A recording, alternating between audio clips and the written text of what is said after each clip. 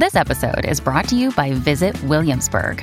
In Williamsburg, Virginia, there's never too much of a good thing. Whether you're a foodie, a golfer, a history buff, a shopaholic, an outdoor enthusiast, or a thrill seeker, you'll find what you came for here and more.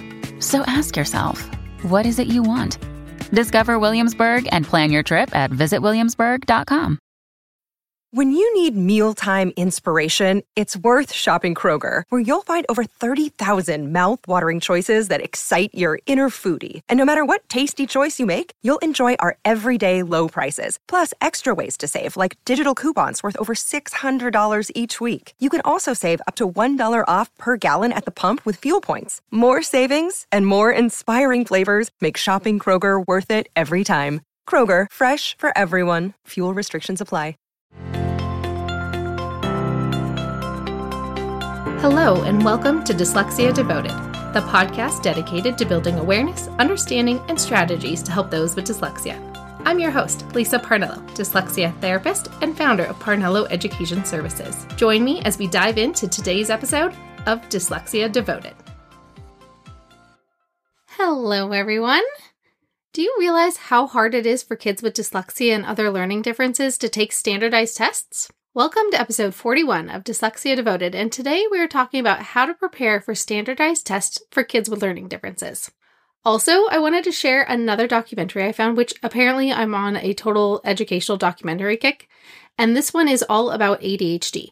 And since dyslexia often comes with ADHD as well, I thought you guys might be interested in it. The documentary is called The Disruptors, and I was able to rent it on Amazon totally for free, actually, just because I did some of those don't priority ship, send it whenever you feel like it kind of orders, and I had enough credits just to rent it for free. So that's an option if you want to be able to get it for free, if you are already one of those people that orders way too much on Amazon like I do. And one of the reasons I really liked this documentary is that it pointed out the differences between ADHD in boys and girls, and it also showed ADHD starting at about age 4-ish, all the way up through middle school and aiming into high school, which I thought was a great age range to show what ADHD can look like in different kinds of kids at different age levels. And before we jump into this week's podcast, I would absolutely love if you share it with a friend or educator that you know. This episode is brought to you by Little O. And in case you haven't listened to episode 25 yet, she was one of my little success stories that I shared earlier in episode 25. And she saw that I had some blank space on my calendar, and she picked this week's topic for you. So remember, you can always send me your request of what you guys want to hear about. So this week's request is coming from a kiddo. She and I have done plenty of test prep together, so she knows all about it, and she knows that I know about it, so she thought you guys should learn about it too. Okay, so as we get started, the first thing we need to talk about are the different types of standardized testing that a student might need to take. Because, well, there's many different kinds of standardized tests. Some of them are the annual state assessments that kids are required to take in public schools. Some assessments are for kids to apply to go to different schools, typically for private schools. And others are benchmarks for kids to show progress over time, typically at the beginning, middle, and end of the school year, or sometimes just the beginning and end of the school year, depending on which testing system your school uses.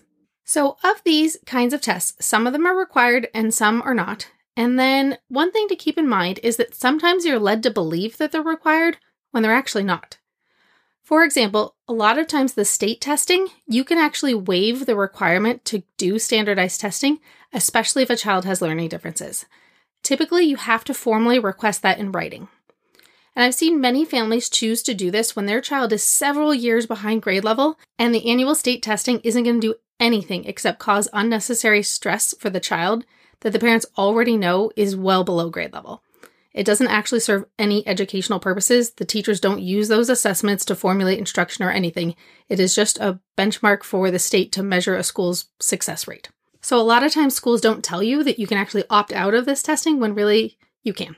So if it is something that you know is really upsetting to your child and is not actually going to benefit them educationally whatsoever, know that a lot of times you do have the right to opt out of those kind of testings.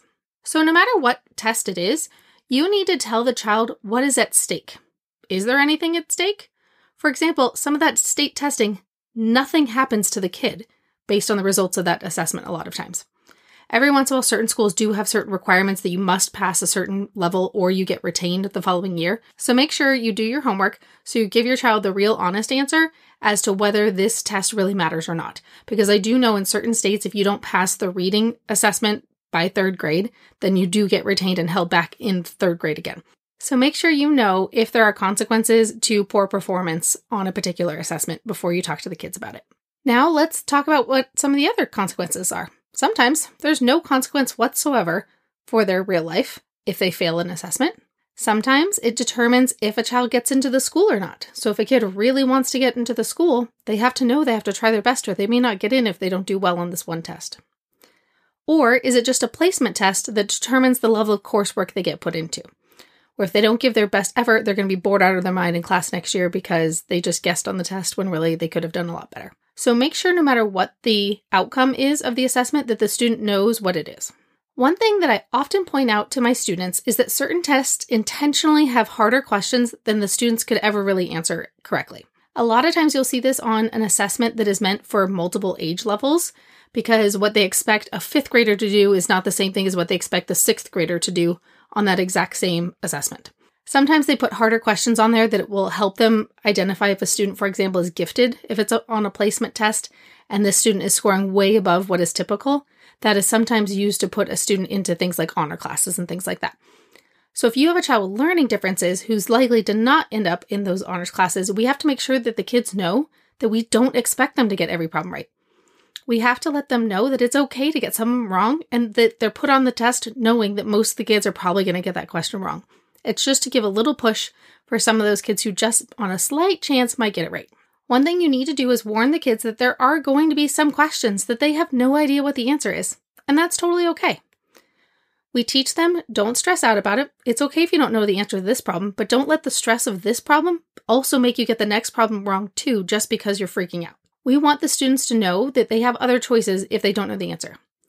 They can narrow it down because there's always answers that could not possibly be correct because they wouldn't make any sense at all. And a lot of times kids with dyslexia, even if they aren't the greatest readers, they have pretty good logic brains and they can tell you, wait a minute, that answer wouldn't make any sense at all. There's no way that could be true. That can really help them narrow it down so that they have a better chance of getting it right, even if they're not certain as to exactly which answer it is. Now that the student knows what kind of test it is and they know what to expect and what the consequences are, you need to determine what your testing plan is. While students are entitled to accommodations, it's often overlooked until the last minute. I can't even tell you the number of times a school has forgotten to give a kid their accommodations. Not because they don't want to, but have you ever tried administering assessments these days? Especially now that they're on computers and devices all the time, there is always something glitching at the very last minute. Somebody's test won't unlock. Somebody unlocked the wrong test and did the math test instead of the reading test, and all sorts of debacles happen. And so when we are trying to do this testing, it's not that the educators don't want to give the accommodations, it's that there's just a lot going on surrounding getting ready to even administer the test to the class in general, not even counting the kids who need those special accommodations. So here are some things that you need to do to make sure it goes as smoothly as possible for your child. At least a week before the testing, make sure you clarify what the testing plan is. At least a week before the assessment, make sure you clarify what the testing plan is for your particular child based on their accommodation plan. So do they need to take that assessment in a different space? Because remember, it takes time and coordination to make sure there is a space with an adult supervising that a kid can go take their test somewhere different. What about their extended time? Most of the time, kids with dyslexia qualify for extended time. Now, does that happen right away? Does the student just keep staying in their class when the other kids get to leave? Do the students take a break when all the rest of the kids leave the class and then they come back and do it again? Are they going to do the entire test all in one sitting, or are they going to get breaks in between? And because they need this special accommodation, is their test even going to happen on the same day as their classmates? I know a lot of times some kids will actually take their test on a different day when there are more staff available to give them the appropriate accommodations. So make sure you know ahead of time what that plan is. Or if the student's supposed to get the questions read to them, when is that happening? What time of day? Because you know they're not going to get those questions read to them in the middle of a classroom with 25 other kids taking the same test. That's not going to happen that way. It needs to happen in a separate space by a separate teacher usually. Another thing is one of the accommodations a lot of times kids with dyslexia will get is the use of a calculator because they can't rapidly remember their math facts. Well, you need to make sure, is there a set type of calculator they're supposed to use? because I've definitely seen kids get turned away their use of a calculator because they had too fancy of a calculator and they might cheat and put answers in there or something crazy. Like, I don't know any 10-year-old that knows how to put the answers to a standardized test in their calculator, but sometimes they have crazy rules when they have these standardized assessments. Sometimes scratch paper is also an accommodation, so make sure that your child knows to ask for that sometimes. You don't necessarily need a whole different testing setting, but they need to at least remember to ask, or the teacher just plain might forget. You also want to check in to see if they get to write directly in the test booklet instead of on a separate score sheet. A lot of times kids have trouble lining up the right questions to the right answers on the answer page, so sometimes one of the accommodations is they get to write their answer directly in the test booklet. So make sure you know what the possible accommodations are for your testing situation, and make sure you have a plan in advance to make sure all those things are taken care of. Otherwise, I've seen kids score significantly lower than they otherwise could when they aren't given the right accommodations. And that kind of nulls and voids what the assessment is really measuring when they weren't given the correct accommodations. One last standardized assessment thing that we need to think about is also writing prompts. A lot of times when students are applying to schools, in addition to there being a bubble fill in the answer multiple choice kind of test, there's often also a writing component. So make sure that your child knows in advance if they have a writing prompt that they're supposed to answer. Giving students a chance to practice writing prompts can be a significant part of that assessment prep time. Students need a lot of chances to practice, how do I write everything I want to say within a 30-minute time window, or whatever the requirement is, factoring in extended time if they get it or whatnots. A lot of time kids with dyslexia struggle with getting started on their writing. They don't even know where to begin. So making sure that they get plenty of chances to fail without consequences when they're doing just some practiced writing prompts, when nothing really happens to them, outside of the real testing situation. We want to mimic what does the testing situation look like so it doesn't become so stressful when it really does happen. Many times students struggle with organizing their ideas when they have to be answering a writing prompt. So we want to make sure that we teach them how to write in a logical order. Show them how to restate the question in their answer. For example, if it says, tell me the most fantastic summer you've ever had, teach them to start their essay with, the most fantastic summer I ever had was when, and just something simple like that is a nice little prompt to tell them how to formulate a sentence out of a question. It seems pretty intuitive, but we have to remember kids with dyslexia, it's a language-based learning difference, so anything that requires the use of language and words tends to trip them up. It is not just seeing letters backwards or anything crazy like that. It is really how their brain processes language and formulates their thoughts and ideas into clear, coherent sentences. So we need to teach them the tricks like recycling the question into their sentence to get them off onto a good start. We also need to teach them how to outline their ideas and expand and give details on them. A lot of times the kids will kind of jump all around with all their different ideas, so we want to teach them how to cluster their ideas into the ones that make sense to go together.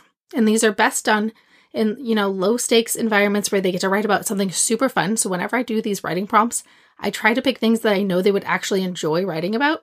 And then as we get closer to the test day, then we will do a writing prompt that is not so fun, but more likely one they will actually see on their testing situation, so that way they've had some chances to practice. After they've done some practice writing, then you start giving them some feedback and teaching them how do we clarify their point, teaching them where are the parts they might want to add more detail.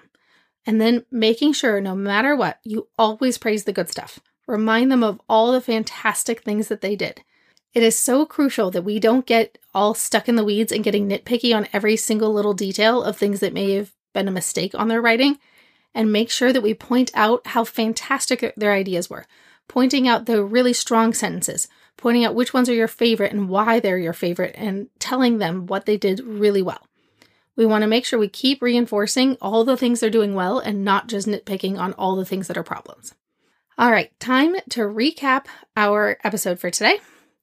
We talked about the different types of testing and the importance of telling the students what the stakes are involved. Does passing this assessment mean they do or don't get into their favorite new school? Does this assessment mean that the state gets a score and nothing happens to the kid? Does this assessment mean they get placed in a particular level of coursework at their new school? So make sure they know what the consequences are, or if there's no consequences at all, that all you care is they try their best and it really doesn't mean anything. Making sure that the kids know going into it the level of importance and what they need to do. Then we talked about determining the testing plan and making sure all the appropriate accommodations are in place well in advance of the assessment so it doesn't get forgotten by busy teachers and school staff at the last minute. And then don't forget to practice with essay prompts. A lot of times benchmark assessments or the application to get into a new school will include an essay prompt. So make sure the kids aren't blindsided by that and they've had some chances to practice their writing, preferably on topics they greatly enjoy, and pointing out all of the fantastic things they've done, not nitpicking on every tiny little mistake.